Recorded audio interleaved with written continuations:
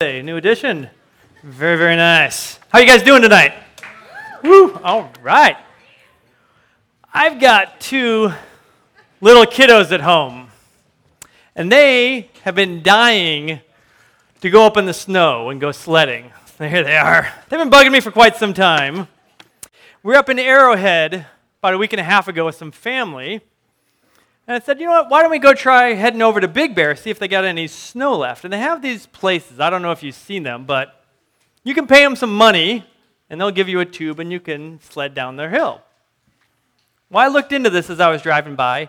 $30 a person. $30 a person. I looked at that big old line waiting to get in, people everywhere. It looked absolutely terrible. But because I'm the loving father that I am, because the kids have been dying to go for so long, because they're in the back seat looking at me with those sad puppy dog eyes, finally I said, forget it. No way, we're not doing that.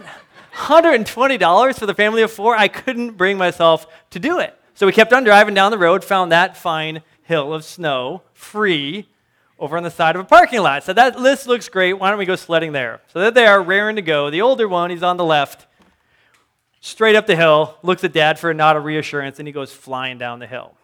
Now, he's a boy. He's got the innate skill to crash into a tree whenever possible, but he's bouncing off trees. He's having a fun time. The younger one, not so much, a little less sure of himself. Didn't help that the only snow outfit we had was an 18-month outfit. You can see him there with his arms and his legs sticking out of the thing. Apparently dressing him up like a baby didn't help his confidence, but he was completely timid. He was freaked out by the whole thing. And I thought, well, this is pretty interesting. Two kids, we got the same hill of snow, same sleds. They're the little round Clark Griswold sleds, right? Just go flying down the hill. There's no steering involved, but completely different experiences. The older one, he had confidence that he'd be okay. He might ricochet off a tree or two, but he was confident he'd be okay, and he had a great time. The younger one lacked confidence. So he was timid and he was hesitant. Different levels of confidence, completely different experiences. And I thought, how often confidence is the difference maker in life? It's so important, no matter what you're doing. You want to go and interview for a job? Well, guess what? You better have confidence. Your employer is going to look for that. You want to be good in a sport? You got to have confidence in what you're doing. You want to be an effective speaker? You've got to speak with confidence. If you have conviction, if you have confidence in what you're doing, people will listen and people will pay attention. How much more so is confidence important in the Christian life? Confidence not in yourself, but in an almighty God. If you live your life with a confidence in God, that His word is true, that His promises, they'll never fail, that's going to make a world of difference. Confidence is going to make you so much more effective at living for God. So we're going to look at 1 John 3 tonight, and we're going to see in our passage, short little passage, 3 specific ways that confidence can improve our effectiveness at living for God. So why don't we go ahead and turn to that passage, 1 John 3. We're going to look at verses 19 through 24. A slightly shorter lesson tonight. I want to make sure you have plenty of time to discuss this in your small group. So we're just going to tee up the topic here, give you time in small group to discuss. But we're going to discuss, again, those 3 ways confidence can improve our effectiveness for God. So let's look at 1 John 3. Let's pick it up in verse 19. It says, "By this we shall know that we are of the truth, and reassure our heart before Him. For whenever our heart condemns us, God is greater than our heart, and He knows everything. Beloved, if our heart does not condemn us, we have, here's our word, confidence before God, and whatever we ask, we receive from Him, because we keep His commandments and do what pleases Him. And this is His commandment, that we believe in the name of His Son, Jesus Christ, and love one another, just as He has commanded us. Whoever keeps His commandments abides in God, and God in him. And by this we know that He abides in us by the Spirit whom He has given us." And as you read through this passage, you just get a sense of confidence brimming through the whole thing. Look back at verse 19. "By this we shall know," we have confidence, we shall know we're of the truth. Again, confidence. "And we shall reassure our hearts." Now, why do we need to reassure our hearts? Because verse 20 says our heart condemns us. Why does our heart condemn us? Condemns us at times because we have sinned. All of us encounter this in our lives. And very quickly in this passage, we come to a key question. How, as a Christian, living for God, do you deal with continued sin in your life? What do you do when you realize that you've fallen short of the divine standard? When you realize that Christ has set the bar so high and you are hopelessly inadequate? When you know you haven't always loved others as you should? You haven't always done God's will, and you're tempted maybe to give up. Tempted to think, oh, I'm not worthy of God, not worthy of his love. God could never use a person like me. And you're in danger of losing your confidence. And you're going to need a bit of reassurance, as the end of verse 19 talks about. Well, where are you going to get that reassurance?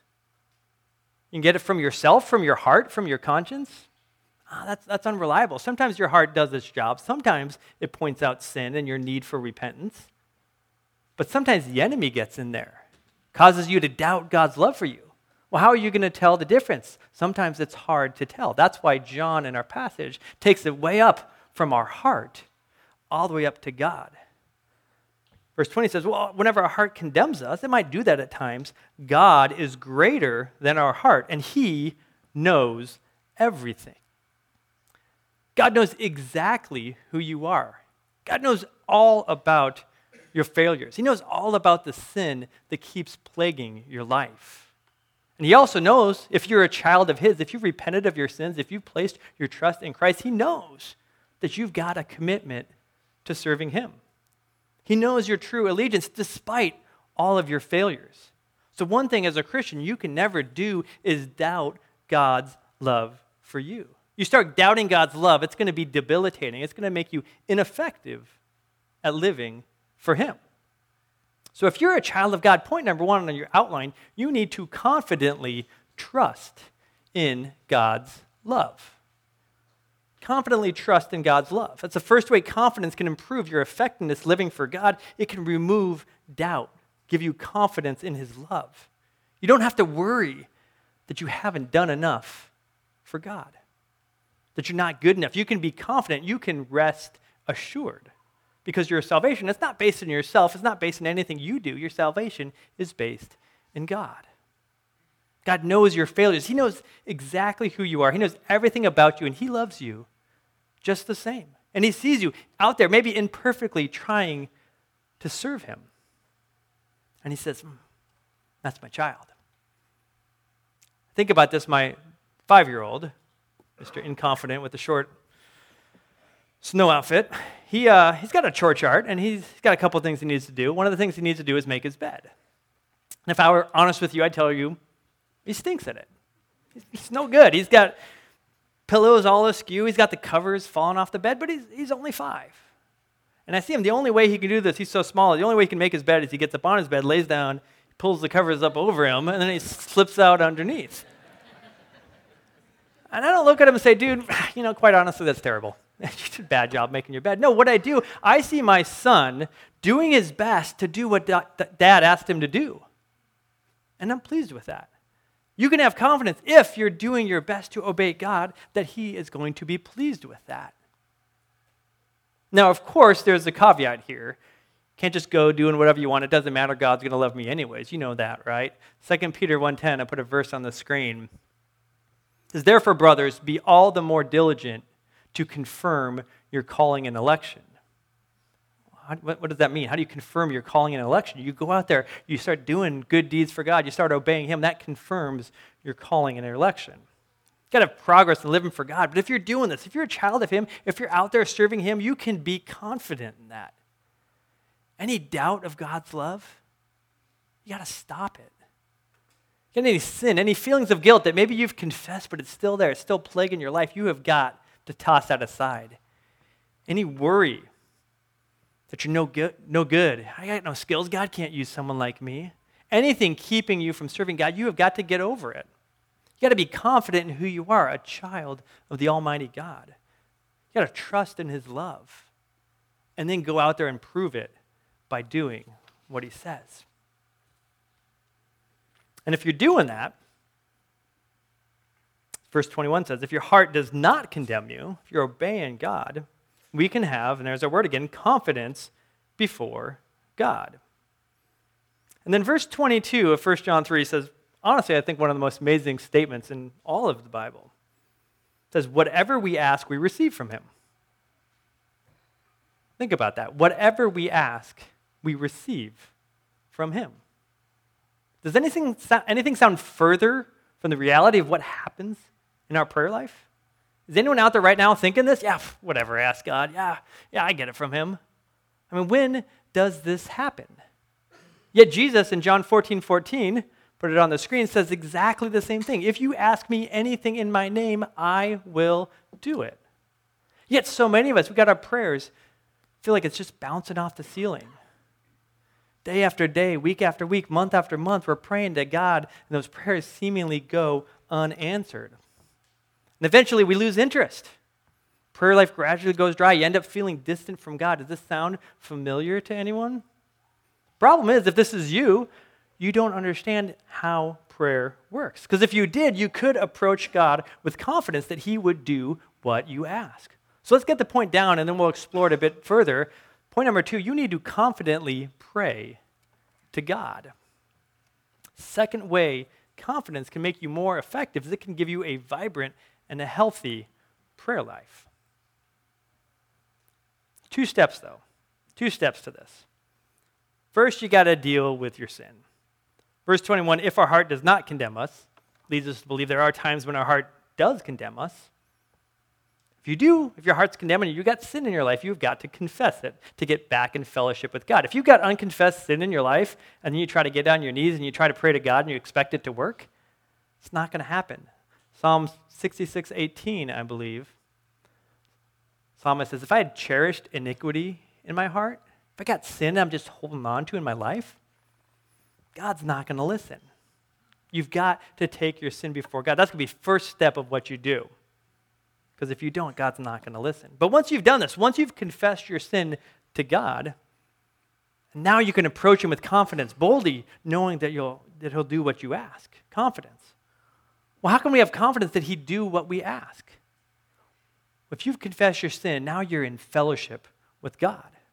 If you're in fellowship with God, your desires are starting to get in tune with him. And you're going to want the same things. And now the things that you're asking of God are going to be those things that are already according to his will.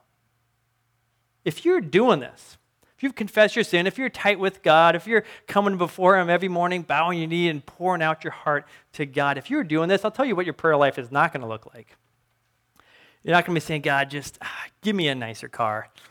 Got to have a nicer car, and just, God, put Sally in her place for saying those horrible things about me. Just put her in her place. These are ungodly desires. Right? You're not going to be praying these things if you're in fellowship with God. What your prayers are going to look like are, God, give me energy to serve you at church this weekend wholeheartedly. God, help me know how I can love my spouse sacrificially. God, help me be the kind of husband, or God, help me be the kind of wife that you have called me to be. And whatever you ask, if this is how you pray, God's going to do it. And even if you do have a desire that's not according to his will, and let's be honest, that might happen from time to time, God's going to bend that desire back to his will. So think about this. You either get what you asked for, or you get something even better as God changes your desire to his desire. I thought about this because a couple years ago I lost my job. Started praying for a new job. Thought, this is a pretty godly thing. God's going to give me a new job. I'm going to provide for my family. This is a good thing. It took me 7 months to find a new job. I didn't get what I asked for, at least not immediately. But as I look back at it now, I realize I got something better. I got a trust and a reliance on God. I got to experience God carrying me through a trial, and that experience helps me today. I didn't get what I asked for. I got something better. And this is such a powerful concept. Confidence in God that you'll get what you ask, or you'll get something even better. If you can wrap your mind around this is going to radically change your prayer life. It's going to radically change your relationship with God. Confidently pray to God. Now, verse 22 of 1 John 3 ends interestingly. got a condition attached. You'll notice I didn't read all of verse 22. It says, whatever we ask, we receive from him because, here's the condition, because we keep his commandments and do what pleases him. We get what we ask because we're obeying God. And if we're not obeying God, we're not in fellowship with him. And then you're going to have your desires that are in contrast to what God wants, and then he's not going to grant those things. So the condition, you got to be doing what God commands you to do. Well, what did God command me to do? That's why we have verse 23 here. Pretty much the summation of the entire New Testament in one verse. Here we go. This is his commandment, that we believe in the name of his Son, Jesus Christ, and love one another, just as he has commanded us. Faith, love, working together, it's that easy. Just have faith and love. You might be thinking, I don't know. That sounds pretty hard. Love others as Christ loved, selflessly, sacrificially. I'm struggling with my sin. I'm struggling with my selfishness. I don't know, God. It sounds like you're setting me up for failure here. How can I really do this? Well, verse 24 holds the key. It says, whoever keeps his commandments abides in God, and God in him. God's going to be right there with us, abiding in us as we're living for him. Abiding, the imagery John uses here in this word is the same word he uses back in his gospel. And the analogy of the vine and the branches. Where Jesus said, John 15:5, put this one on the screen as well. Jesus says, I am the vine and you are the branches. Whoever, now there's our word, whoever abides in me and I in him, he it is that bears much fruit. He it is that accomplishes things for God. He is that out there doing good deeds effective for God. Because you know what? Apart from me, you can't do anything. God is right there helping us along the way. But it gets even better. Go back to 1 John, the end of verse 24. By this we know he abides in us. There's a promise here. By the Spirit whom he has given us. God gives us the Holy Spirit living inside us, prompting us to do the good that we're supposed to do. So quick review. Let's think about where we're at. We're confident in God's love, never doubting. We've got close communion with him. We're confident in our prayers. And now third, we've got the Holy Spirit abiding in us, empowering us to do good things for God. Think of the things that you can do for God, not on your own, but with the creator of the universe, with the almighty God, with the sovereign Lord over every living thing, abiding in you, empowering you to do good for him. Point number 3 on your outline, you need to confidently live for God. Confidently live for God. God's right there abiding with you. Too often we go through life afraid. Afraid of failure. Afraid of people making fun of us. Afraid of being rejected. Afraid of being excluded. As a Christian, you have no business being afraid. Let me say that again. As a Christian, you have no business being afraid of the things of this life. Because if you can just envision, even just a little bit, the type of relationship that God has designed between you and him, there's not a single obstacle in this world that should concern you. Let's think about evangelism. Does that concern you? Does that worry you? How many of you are bold and confident in your evangelism? I thought about this just before the holidays. I was in a meeting at work. Me and just one other guy, new guy, was there about a minute or two before the meeting starts, and he asks me, so are the kids excited about Santa Claus? Now, my kids know there's no Santa Claus, and this isn't a commentary on what you do about Santa, but we want them focused on Jesus during the holidays. And that's what I should have said to the guy. But I'm thinking, people are going to be walking in here in 20 seconds, and I don't want to get in this discussion about Jesus. It's going to be awkward. It's going to be weird. But a confident Christian would have busted right out there with it, knowing that God's right there with him, abiding with him, that he's got a plan. He's going to work it out. If you've got opportunities to speak for God, you have got to be confident in those. You got to lay the gospel out there. Don't mince your words, trusting that God is right there with you. How about finances? Maybe you've got financial trouble. Maybe the budget is tight. Maybe you know you ought to be giving off the top to God, but you got bills due, you got rent that's coming, and you say to God, I don't know if I can afford it. If you're confident that God loves you, if you're confident that God will provide for you, you think your giving would look a little different? Your checkbook's going to look different? Or maybe you're in a trial right now.